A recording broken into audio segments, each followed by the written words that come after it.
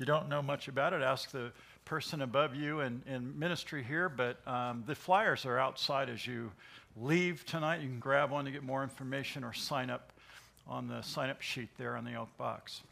Well, welcome tonight. Good to see you as we continue our Wednesday night Bible study that we actually began, if you recall, we began the book of Numbers on the first Wednesday night of January of this year. So we've been in the book most of the year, and we've been studying diligently. You've been here each week, and I'm glad, but we're in chapter 33 tonight, so let's open our Bibles there. We're really coming to the close in these final chapters of this Old Testament book of Numbers, which begins and ends with a numbering of the people, the children of Israel, who were in bondage 400 years in Egypt, who God miraculously delivered through the hand of Moses and his sovereignty. And it's been a wonderful study. Last week, as we're going through these final chapters, last week you'll recall the children of Israel are right on the bank of the Jordan River. They can see Jericho. They're that close. And when we get to the book of Joshua, the first thing they do is they go into the land of Canaan across the Jordan River. They'll get to Jericho, and that's the first challenge they have. And Joshua, General Joshua, one of the two that said at Kadesh Barnea 38 years before, we can do this. But 10 of the spies said, we can't do it. And that unfaithful belief led those people 38 years through the wilderness, just tromping around, zigzagging back and forth through the wilderness until that generation died. Now the new generation really is what these last chapters are all about, have come. And 2.5 tribes have decided, we don't want to go across the Jordan River. We want to stay on the east side of the river. And Moses sees that as a compromise for them. And so he says, listen, that's not right for you to kind of bail when we've got to this point. And God has promised that for us, and you want this? But God wants you to have this promised land. It's flowing with milk and honey. It'll be the provision that God's promised you sovereignly. It's going to be better for you, but you're willing to settle for second best? Well, okay, you can do that, but you must fight with us to gain this land. And that was the deal. So these 2.5 tribes are going to be given this land that basically they've just conquered. It's the Moabite and the king there. They want that land, but they're going to now go into the promised land and fight. Their fighting men are going to fight with the other tribes of Israel. Now, we come to chapter 33, and this is really a review of the past 40 years. So it's a long chapter, but a quick review. And if you hadn't noticed, we're going to have communion tonight.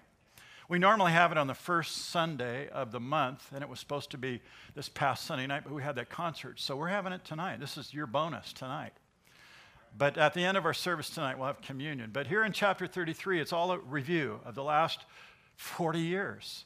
From Ramses in Egypt, all the way to the Jordan River and Kadesh Barnea, and into that place where they find themselves now. So I've titled this chapter From Egypt to Jordan, because that's the review that we're going to get, and some wonderful application along the way. So let's ask God's blessing, and then we will jump into our study. Father, thank you for this evening to study your word, and I thank you for these faithful family, my family, who'll come out on a Wednesday night after a long, busy day, hot day of work.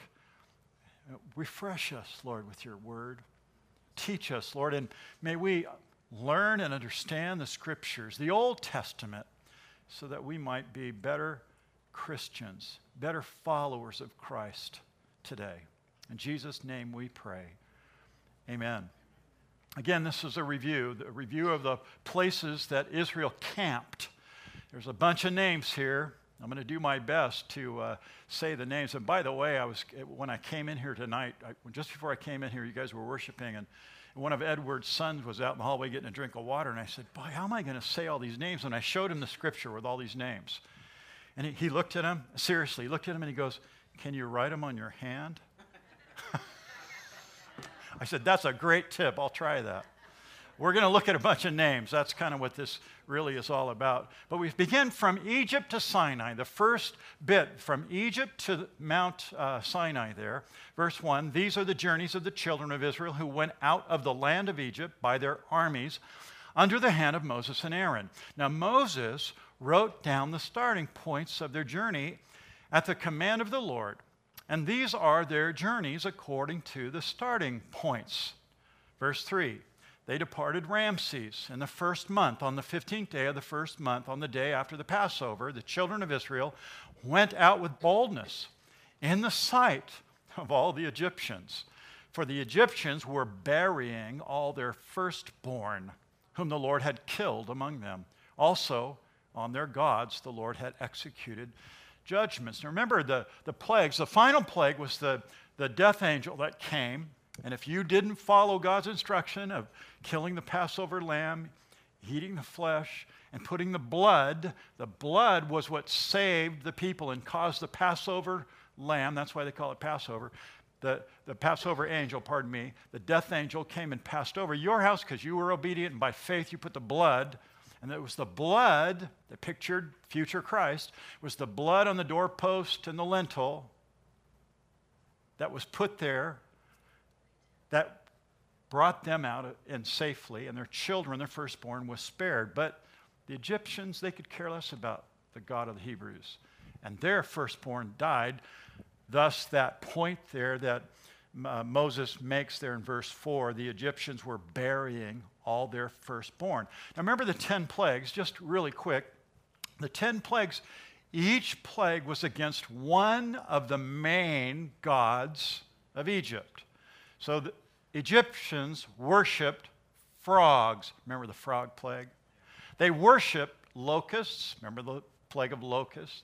They worshipped the Nile River, the mother river that provided the life-giving water. They worshipped the river. God turned it into what? To blood. So every one of the plagues was a judgment against the gods, false gods, of Egypt. So God judged the Egyptians, all of their sacred false gods, in those 10 judgments. Verse 5, then the children of Israel moved from Ramses and camped at Succoth. They departed from Succoth and camped at Etham, which is on the edge of the wilderness. They moved from Etham and turned back to Pi-hahiroth, which is east of Baal-zephon. Then they camped near Migdol. They departed from before Heroth and passed through the midst of the sea into the wilderness, went 3 days' journey in the wilderness to Etham and camped at Marah. Now, each one of these cities or each one of these camping places, there was something that happened. I could go into all the details, but you'll remember Marah. It means bitter. That was where they got, and their water was, they couldn't drink it, and they complained. God, why did you bring us to a place with bitter water? Remember the whole scene. So each one of these encampments is important. Each one has a story. God tells Moses, I want you to write this down because I want my people to remember me and what I did to get them through. And so each city, or each, encampment has a specific meaning. And then verse 10, they moved from Elim and camped by the Red Sea. They moved from the Red Sea and encamped to the wilderness of Sin. They journeyed from the wilderness of Sin and camped at Dopka. They departed from Dopka and camped at Elash. They moved from Elash and camped at Rephidim, where there was no water for the people to drink. Remember that? That was another one of those. There was no water here. Why didn't you bring water? Moses, where's our water? They complained and moaned and groaned. Verse 15, they departed from Rephidim and camped in the wilderness of Sinai. So again, these are just all the places the people camped. They're remembering the situation surrounding each one of the encampments. So this chapter becomes, as you read it in its entirety, it becomes really an example of the sovereignty of God and how he's dealing with his people, these people that have been really godless in a foreign land, Egypt, for 400 years as slaves. They're watching the other gods, the Egyptian gods. They're trying to remember and retain who they are as Hebrews, but it's really hard.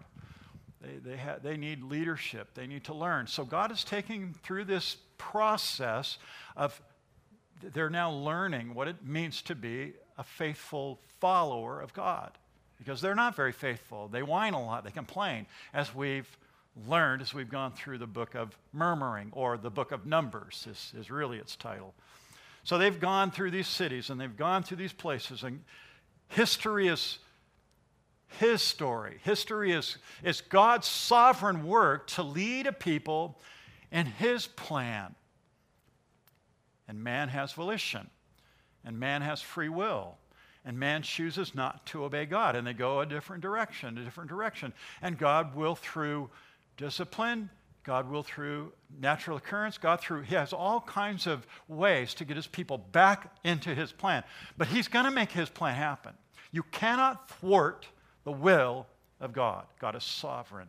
He's going to have his way. But will you submit, and will you allow that will to happen in days, or will you take 38 years in the wilderness because of their disobedience? Think about that illustration, that example for us. God has a plan. He's got a purpose. He's got a place for us to walk. But so often we know better. I know better, God. I'm going to go this way because it's better for me. I can see over. I can't see there. I don't know where to step there. And God says, this is where I want you to go, my child. Walk this way. Take this step. Oh, I can't see, Lord. It's scary. It brings fear. I'm not sure about what's going to happen. I want to go this way. Okay, well, if you go this way, I'm going to get you back on this path, but it might take this and that and this and all these hardships to get you back into this area, this path. Again, took these people 38 years. God writes history. He plans history. It's his story. And he's going to make it happen, with or without man. I hope you understand that. The more you read the Bible, the more you understand God is in control, complete control. It's up to us, though, to submit to his plan. Psalm 33:11, notice this verse behind me. The counsel of the Lord stands forever, the plans of his heart to all generations. God is sovereign. And when we're disobedient, like Israel, when they're disobedient to God's plan, God overruled them, like he often does. I think if you'll think a little bit about your walk with Christ, you'll find that God has overruled you, and aren't you glad? Praise the Lord, he's overruled me over and over. Thank God for that. And you look back, it's hard, it's difficult going through it. It's difficult. That valley, you're in the valley, it's dark and deep, and there's unknown, and there's fear, and there's sickness, and there's difficulty around you. But then God leads you to the mountaintop, and you look back in the valley and say, Lord, I'm glad you brought me that way. I'm glad I didn't have to go that way. God is so good, and he does this. And here in this story, we find out how God is leading these people so wonderfully. He's a great God, and he's led them right to the edge of this great sea, and as they look behind them, they see the Egyptian army approaching. But God has a plan. Nothing can thwart his plan, and so what does he do? Opens up the Red Sea. Wow! How powerful, how mighty your God is. What sea does God need to open in your life tonight? Does your God have the power and the authority to move the mountain that is before you? Absolutely. But will you trust him? Will you let him? That's the question. So God, in his absolute sovereignty, we see it throughout the Bible. And it's interesting that his sovereignty doesn't destroy human individuality. God, this is the question, this is the wonder, that God doesn't destroy your individuality. He wants you to be who he made you to be. Maybe you're quirky, maybe you're odd, but he made you that way. That's a really great excuse, by the way. If somebody says, you're weird, say, God made me. But see, God doesn't want a bunch of robots that are the same. He wants original. Can we just call you original if you're weird? He wants originals that he can use for his glory and his purpose. And he glories in that. Not all are mighty and strong and powerful and have money and great looks. Very few of us have great looks. I don't have great looks. I mean, supermodels, why aren't they just models? They have to have supermodels. Have you ever thought about that? But there are some people that are very, very beautiful, gorgeous people, men and women. But most of us are just pretty doggone average. God wants to use you in your average state to do supernatural things, because in your beauty, His glory doesn't shine, yours does.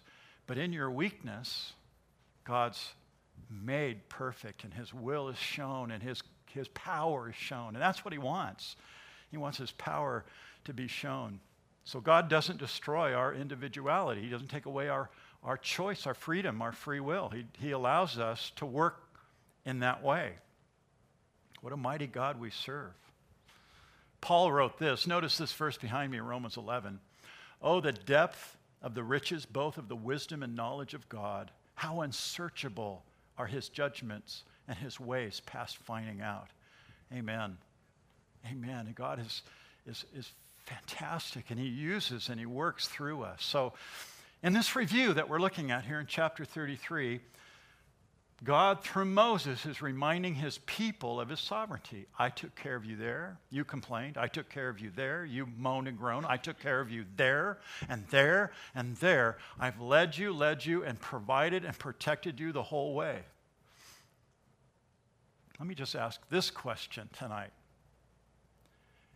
Is there, or can you remember, a day or an event where God delivered you?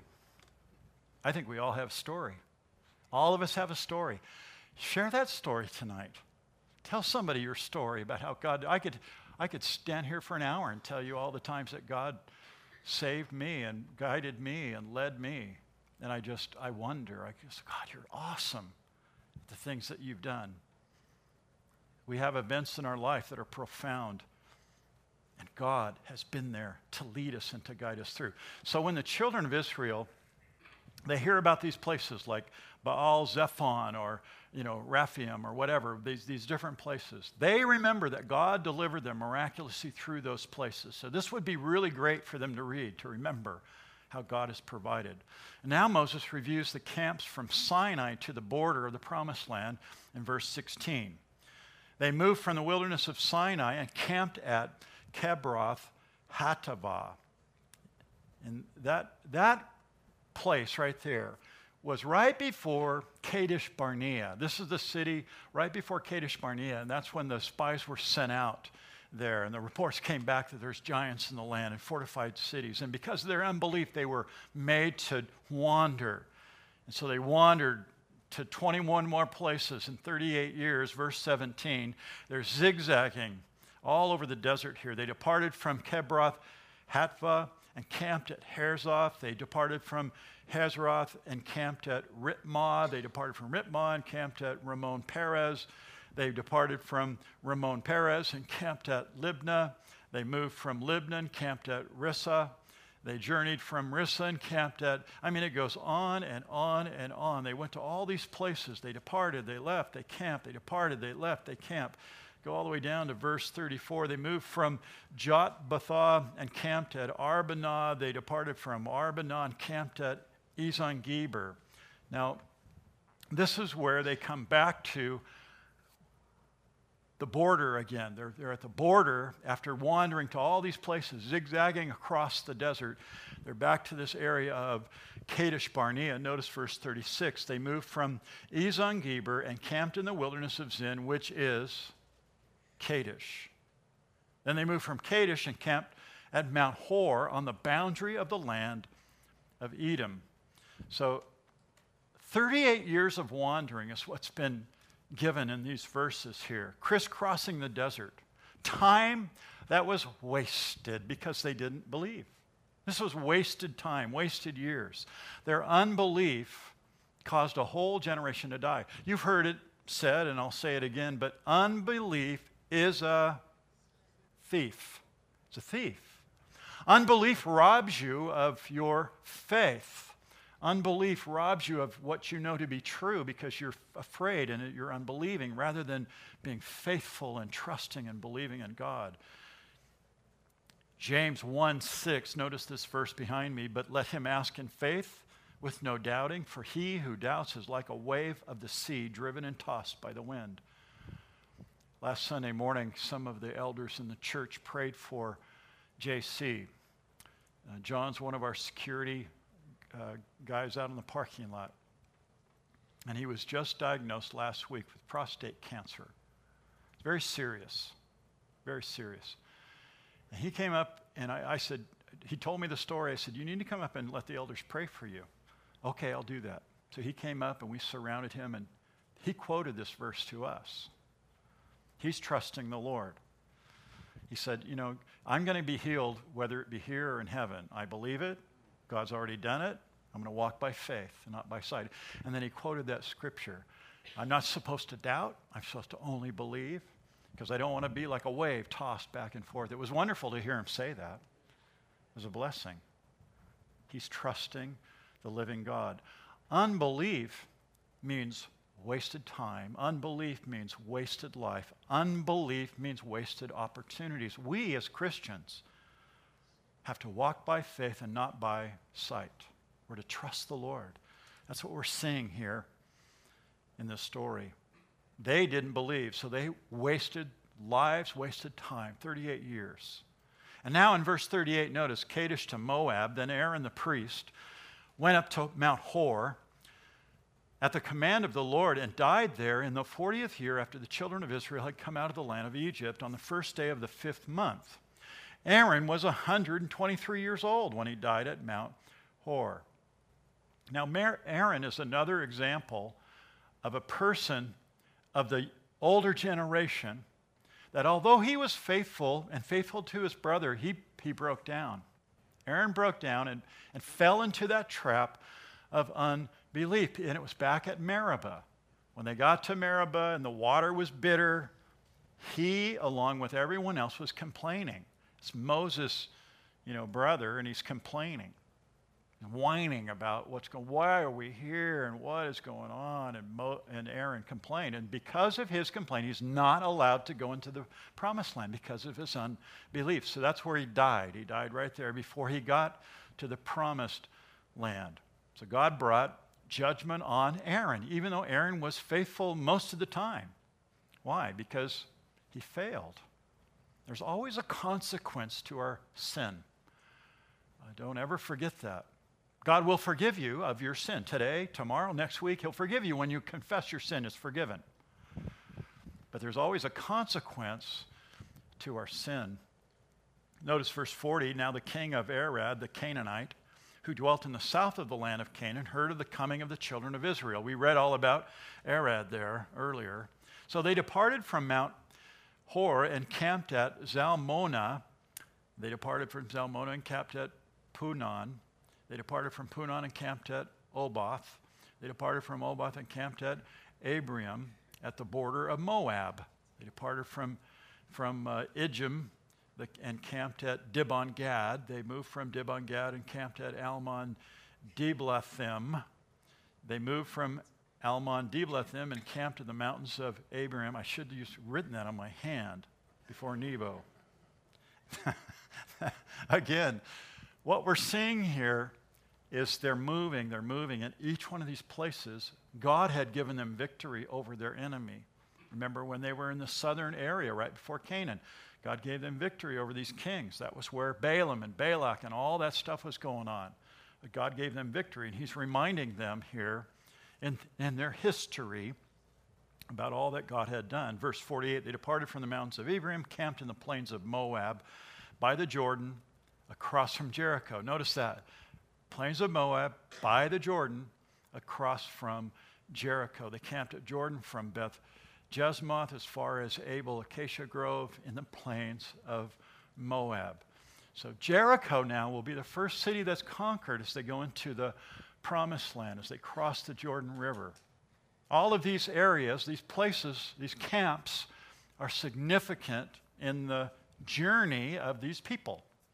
And they all had significance, and they all were to be remembered. And God wanted them to remember that through it all, he preserved them, he protected them, he provided for them. At all those places where they were doubting and complaining, God provided. Where they were moaning and groaning, he preserved them from their enemy. God has protected them along the way. They needed to remember. I'm not good at remembering. I don't know if any brothers can relate to, you have a wife, is it like, does every wife in this room remember stuff like my wife does? She knows some of your birthdays. She knows when your babies were born. She'll say, don't you remember their baby was born 10 years ago in January? It's like, I don't remember their name, let alone when they were born. Remembering is good. It's good. She reminds me, she'll be standing by my side on Friday because I don't remember everybody's name, and she'll say Jacob or Sally. Oh, hi, Sally. And Sally feels like I've known her forever. And I do. I've known her forever. I just forgot her name. But I'm so glad that I have Esther who remembers those things. It's important to remember those things so you can at least seem thoughtful. I mean, I think I am, but I'd like to be more thoughtful. Moses, again, the point here is that Moses is reminding the people, he's reminding the people about all the places that God led them. And now in verse 49, they're in Moab. They're about ready to go in. That was where Moab, remember, that was King Balak and Balaam, the prophet, and all that went on there. He wants them to know that. Why? So they'll remember that God was sovereign, that not even a false prophet, not even a king could stop them from going to where God had led them. Nothing can stop the will of God. He's sovereign. You can slow things down. You can make things harder. But God has a plan, and it will not be stopped. Remember, God, for each one of you, He has a future and a hope. Romans 8:28. All things work out together for good, right? To those that love the Lord. If you'll follow His plan, if you'll walk in that path. Now here in verse 50 here, the last closing verses here in chapter 33, this is really an important part where they get direction. They're going to get direction about what they're going to encounter when they go into what God expects of them when they go into the promised land. They're to drive out the enemy, demolish the idols, and divide the land. That's what they're supposed to do. So thus my title here, Drive, Demolish, and Divide, verse 50. So the Lord spoke to Moses in the plains of Moab by the Jordan, across from Jericho, saying, speak to the children of Israel and say to them, when you have crossed the Jordan into the land of Canaan, then you shall drive out all the inhabitants of the land from before you. Destroy all their engraved stones, destroy all their molded images, and demolish all their high places. Notice in that verse, 3 times he mentions their idol worship. These people rejected God. We'll see that they come from Abraham's family way back in Genesis 15. But these people have rejected God year after year, hundreds of times, hundreds of years. And they've placed all kinds of idols in high places in their land. And God says, I want that all destroyed. Destroy their engraved stones, destroy their molded image, demolish their high places. Verse 53, and dispossess the inhabitants of the land so that you can live in it. For I have given the land to possess. And you shall divide the land by lot as an inheritance among your families. To the larger you shall give larger inheritance. To the smaller you shall give a smaller inheritance. There everyone's inheritance shall be whatever falls to him by lot. You shall inherit according to the tribes of your fathers. That phrase, the land, or Canaan, the land. It's all about the land and the land that they're going to be given by God. 16 times we see that phrase used. It's because God expects them to go into that land. That's the path. That's the goal. He has set a goal before them, and He's going to get them there, even though they've wanted to go left and right, and they haven't wanted to be obedient. But He's going to get them there. For the past 38 years, they've been wandering. They made mistakes, but it didn't alter God's plan. It slowed down their progress. It never altered the sovereign will of God. I really think that's the importance of this story as we're reading this chapter. God is sovereign. We need to see that and understand that. And we need to believe that, and that's how we can pray by faith. That's how we can trust in the Lord, because He promises to get us through. We just need to act like it and believe it and not be unfaithful and unbelieving and wander for 38 years like these people did. You ever feel like you've been wandering as a Christian? Maybe you haven't given your all to the Lord. Maybe you're not following the Lord as closely as he wants you to, and you're on a wrong path. But he will get you where he wants you to be. He's going to get you there. It's very, very important to understand that. Verse 52, notice he says, when you have crossed the Jordan into the land. In other words, you're going to get there. I'm going to get you there when you get there finally.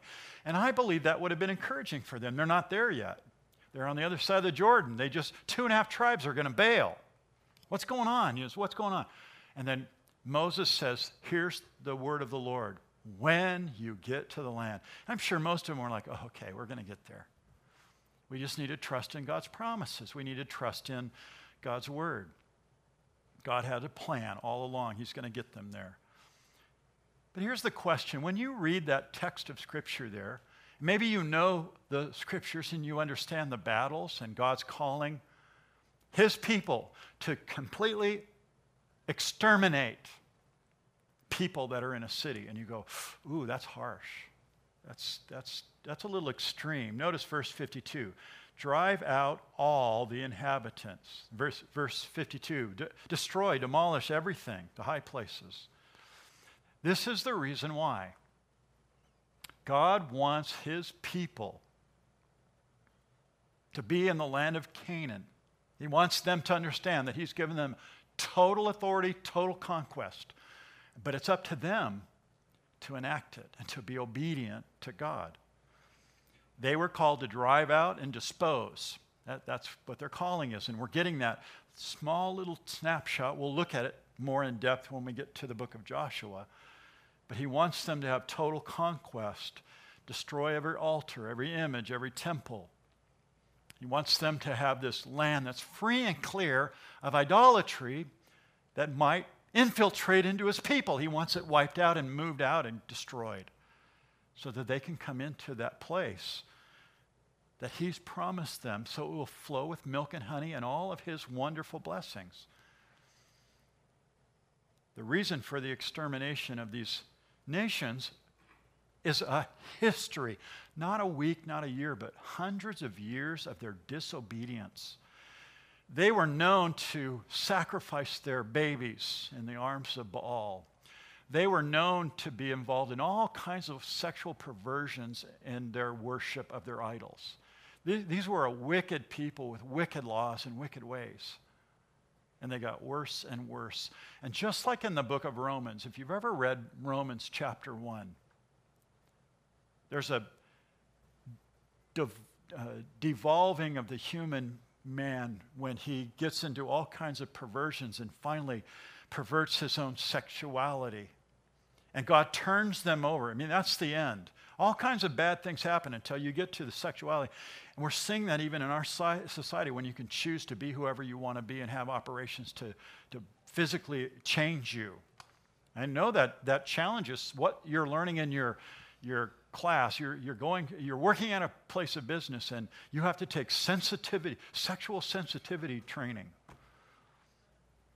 And we're required to let some drag queen walk into a library and read books to your children.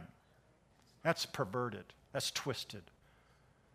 We need to stand against that. We need to know what it is and stand against it as Christians. Not violently, but go to our city councils and demand that they bring morality back into the place and not have some drag queen read a book to your little impressionable 3-year-old.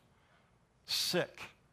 But in Romans 1, it talks about the spiral of the man and how his character and nature changes, and it becomes what Paul calls reprobate. And God turns them over to the reprobate mind. You want to be reprobate? And he turns them over to it. And then they can never be saved. That's a dangerous, dangerous place where I see our culture, our society going even today. That's why as Christians we need to stand up and be lights. Not only in our voting, but at an office, at a place of work, at a place of where there's discussion and debate at a city council meeting, where our voice needs to be heard. These people were so, so wicked. God orders their annihilation. And the first thought is that's extreme, but it's not. It's not.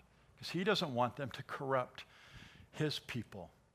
He wanted the Canaanites out and all of their defiant idolatry and pagan practices.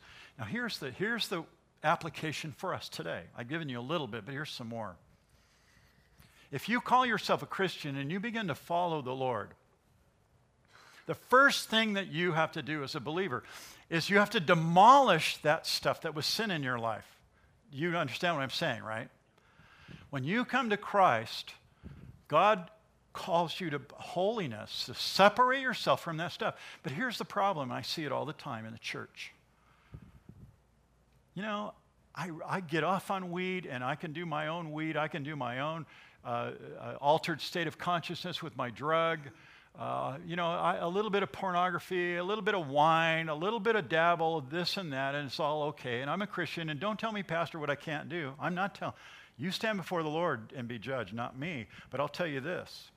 If you play around with stuff that God saved you from,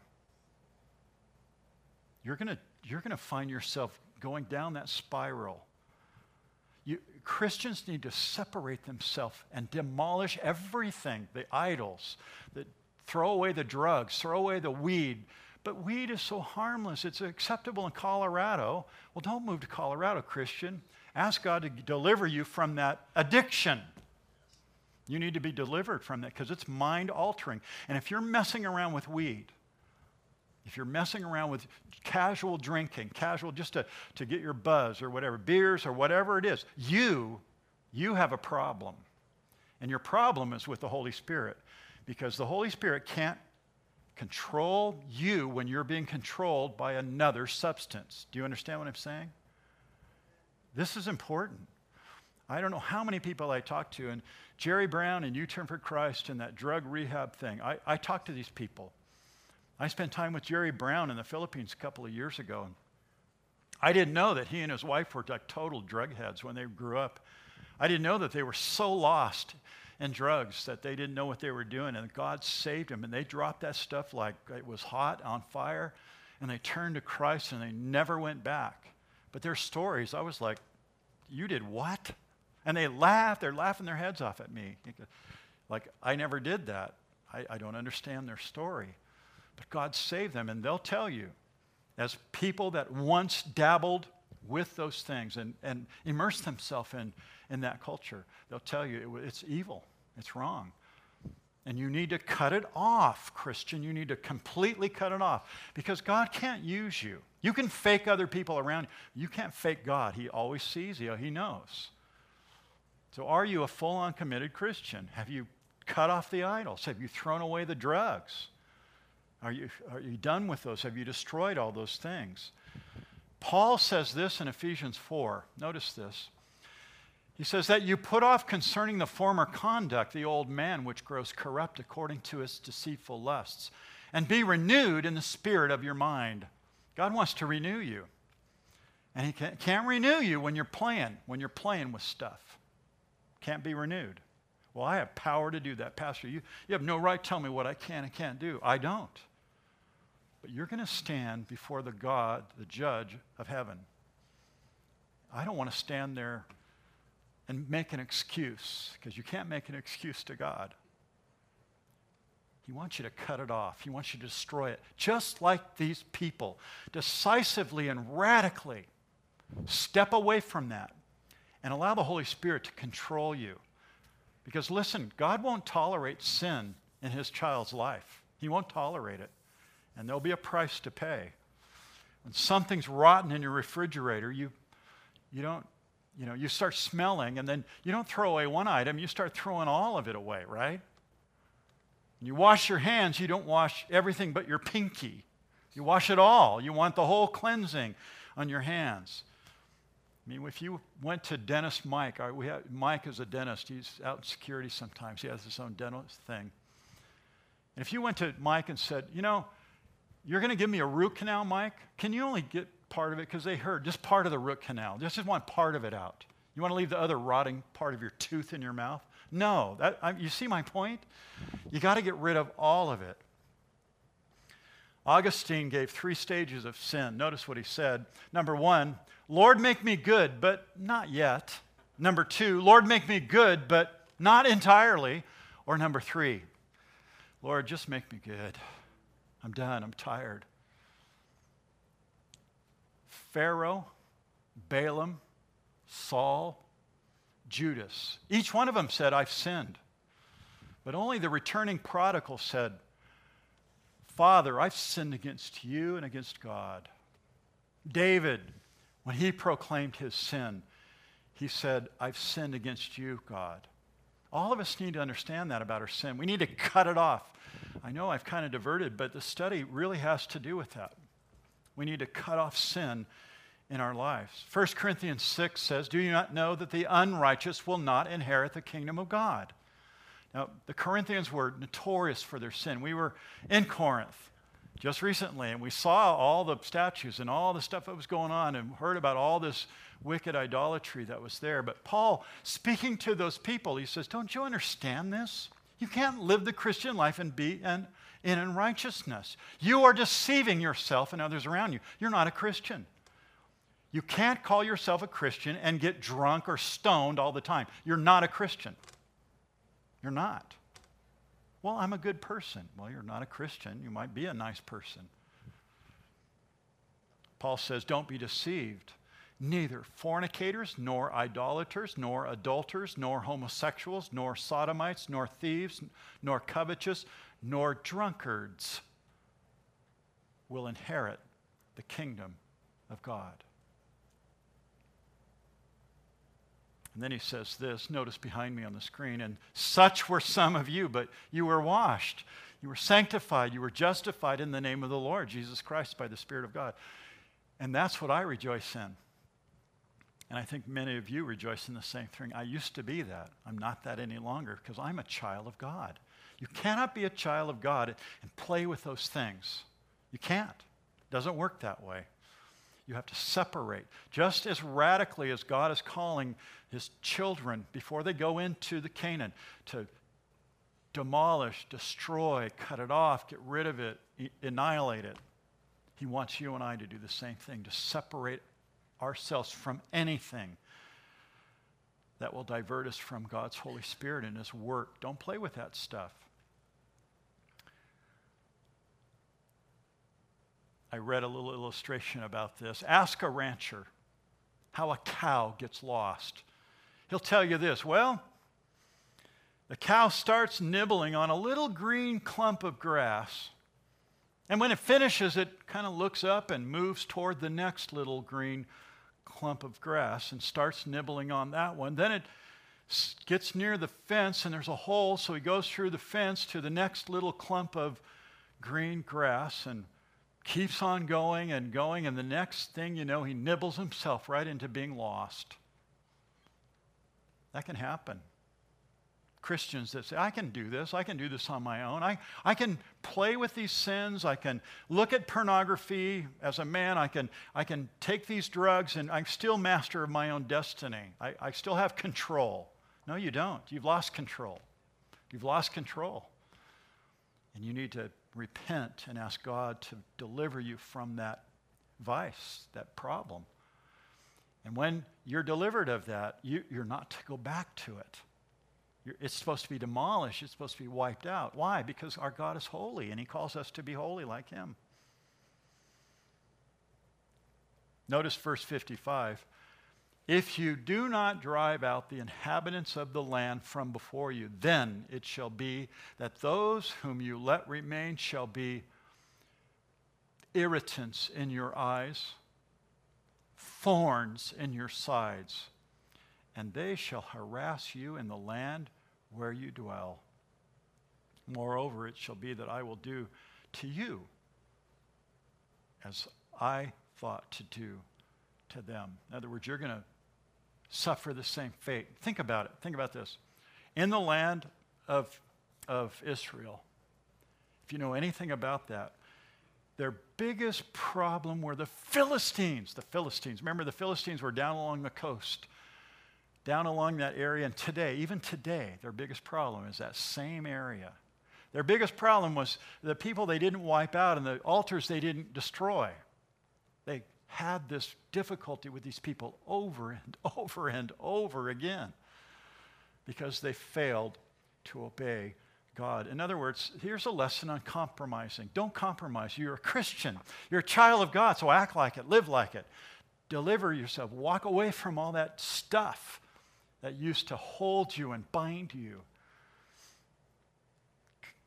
Tonight, as we come to the communion table, this is a great opportunity to thank the Lord for the blood that cleanses, the broken body that delivers me from my sin. I would just say that don't take communion until you're right with the Lord. Bow your head during the first couple of songs that the worship team sings and ask God to cleanse you of. Name that sin. You name it. You name it and you claim it and you call it out before the Lord and say, God, I've done this and it's wrong and I want deliverance of it. I want it destroyed in my life. Then you can confidently take that cup and thank God for his blood. He's done his work to deliver you of your sin. He sent his son to die on the cross to shed his blood. Without the shedding of blood, there is no remission of sin. God sent his son, Jesus Christ, who lived a sinless life, went to the cross willingly, bled for you to cover, to eradicate your sin, but you have to confess it. You have to admit it's sin. Don't play with it. Tonight's the great night to deal with it. Just you and the Lord. So I'm going to ask that we turn the lights down. The worship team can come up. We're going to just begin in just this time of praying. Father, heavy duties ending to this study. I just pray, Lord, that you would receive our humble admission and confession tonight of sin. I not only pray for myself, but my brothers and sisters here tonight. And I ask, Father, for forgiveness. And I pray, Lord, that you would remind some of us that are running, remind us of that sin and how it's hurt us or others. Remind us what our habit, that habit that controls us, whether it's a drug or some other sinful habit, it controls us, Lord. We want to admit that. We want to be clean. We want deliverance. We want it destroyed in our lives.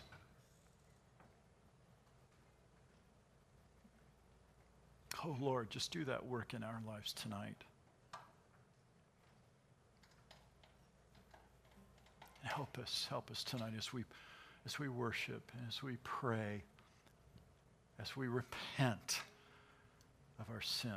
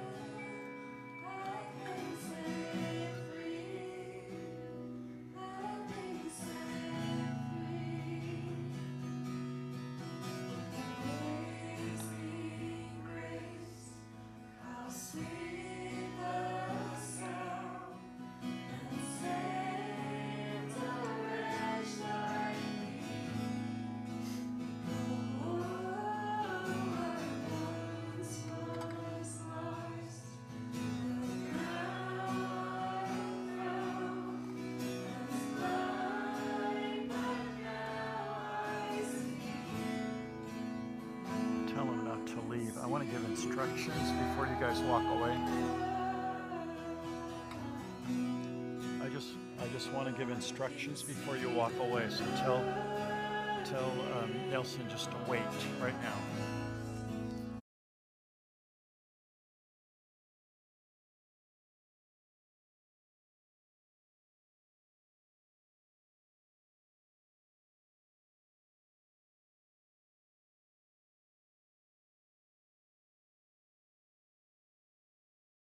Communion.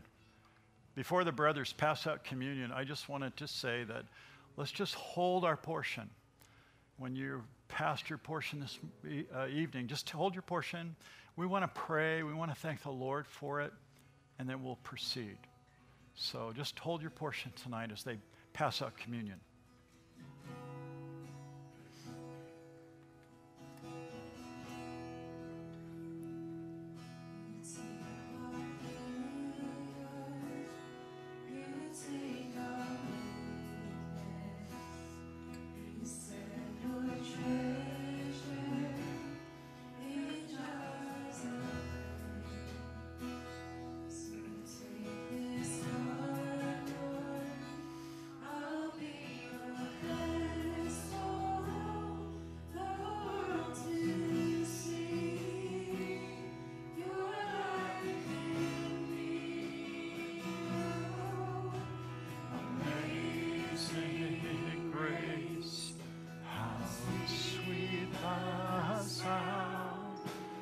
Saved a wretch like me.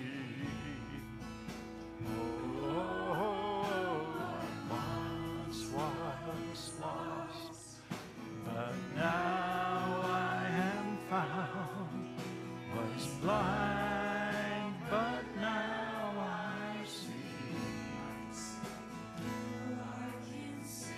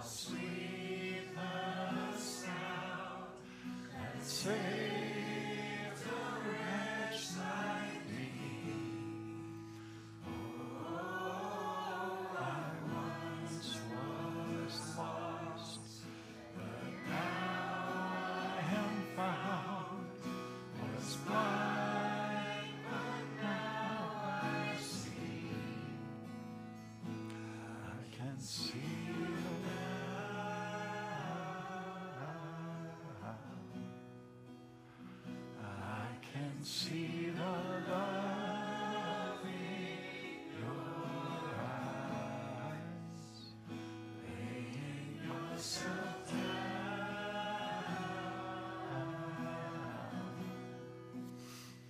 raising up the broken to life.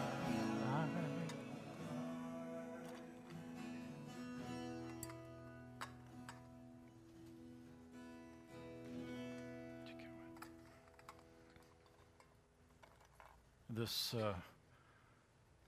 piece of broken bread that you hold, this little cracker that you hold, is just a representation, a symbol, representing the body, human body, the bread of life that came from heaven, Jesus Christ, who came down willingly and allowed his body to be broken for our sin. Whenever we take this, and I know you understand this, but receiving communion doesn't make you a Christian, but it's a glorious time to worship the Lord and thank him for all that he's done by willingly coming, vicariously dying on the cross for my sin, for our sin. And so before we partake, I'm going to ask the guys up here to lead us in prayer. So we'll each say,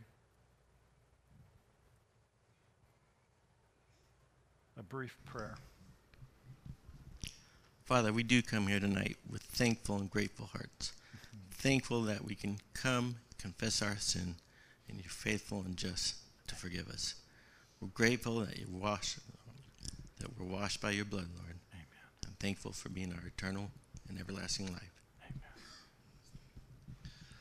Lord, I confess that this love, I have a hard time comprehending, but I'm so thankful, Lord, that you thought of me at the cross. Yes. So thankful that I can just confess my sin and be washed in your blood, Lord. Thank you, God, for thinking of me. Scripture says that on the night that he was betrayed, he took bread and he broke it. He distributed that bread to his disciples and he said, "Take, eat, this is my body. As often as you do it in remembrance of me." Let's partake together.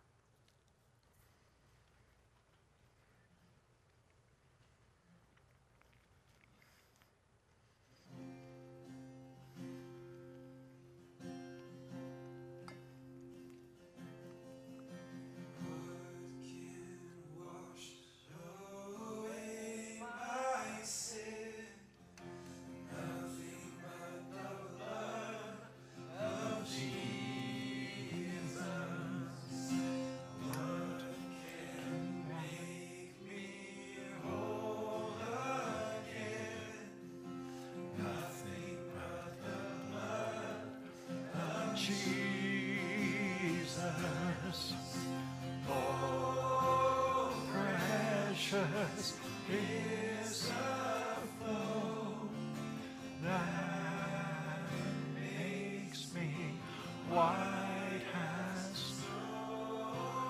No other fount I know, nothing but the blood of Jesus.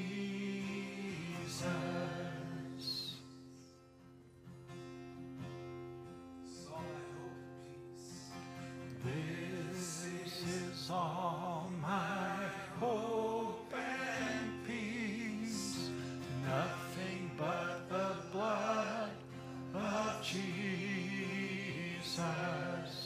And this is all my righteousness, nothing but the blood of Jesus.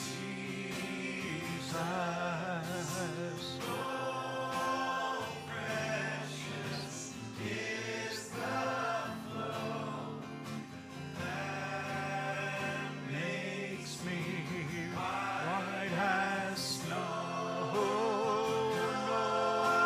No other fount I know, nothing but the blood of Jesus.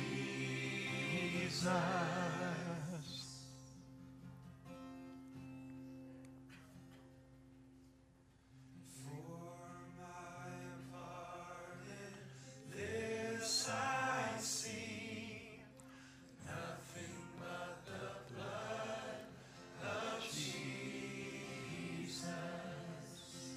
For my cleansing, this I please, nothing but your blood of Jesus.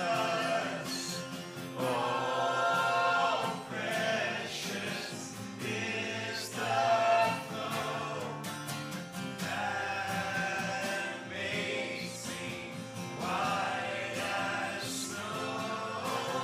No other fount I know, nothing but the blood of Jesus.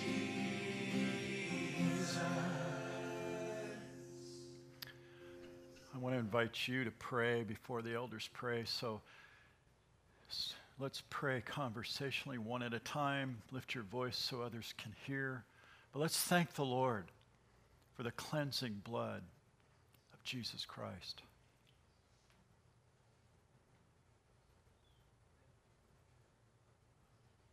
Thank you, Lord.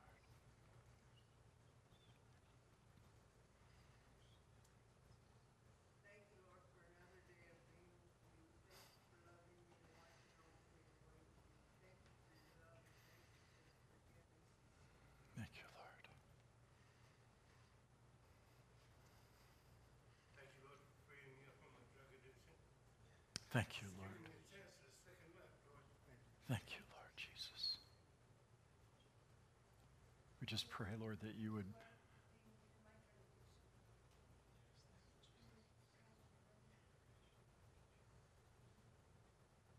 I just want to pray for that brother, Lord, that and others that I know in this fellowship, that you have forgiven them of past and that you're helping them through this addiction that's so powerful. But you've broken that chain. I pray, Lord, that they would just remain in that place where they deny themselves of that struggle, that drive. Lord, give our brother deliverance of that alcohol addiction.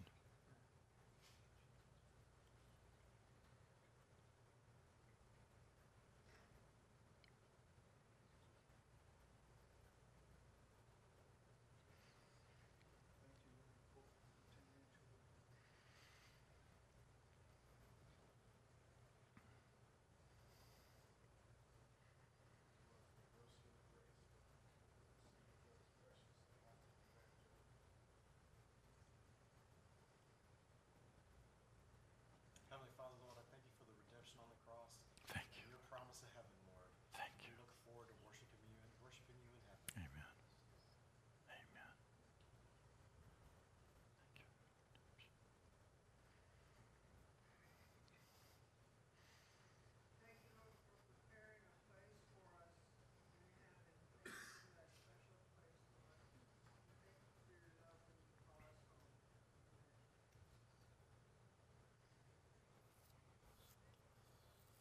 Lord, thank you for setting us free. Thank you.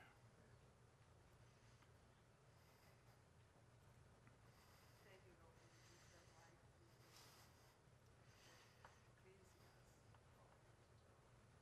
You show the purpose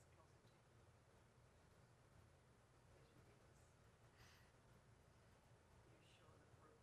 you, Father. Thank you for your word. Yes, Lord. Jesus, you are the word, the truth and the power. Thank you. Thank you, God. Father God, I thank you for your convictions, Lord. Thank you for the Holy Spirit, Lord. Lord, Lord, wherever direction you lead, Lord, thank you for your Spirit, Father God. Lord, thank you for healing myself and others, Lord, giving us the strength to move forward and for the salvation that you have brought us. Father God, thank you for not giving up on me. I pray I want to hear Thank you, Lord, for forgiveness of our sins, Lord, for cleansing me, Lord, for making you righteous, Lord, Jesus Christ. Faithful and love, Lord.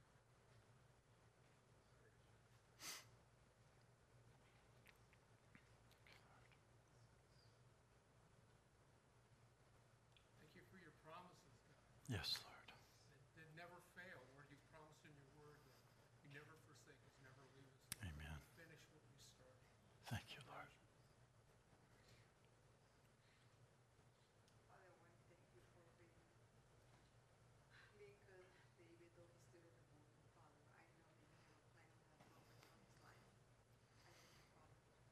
you, Father, for the precious Thank you, Lord. life that you have in him, Father, that your love and your grace and your mercy will be shown through his life and the life of his parents. Thank you, Lord.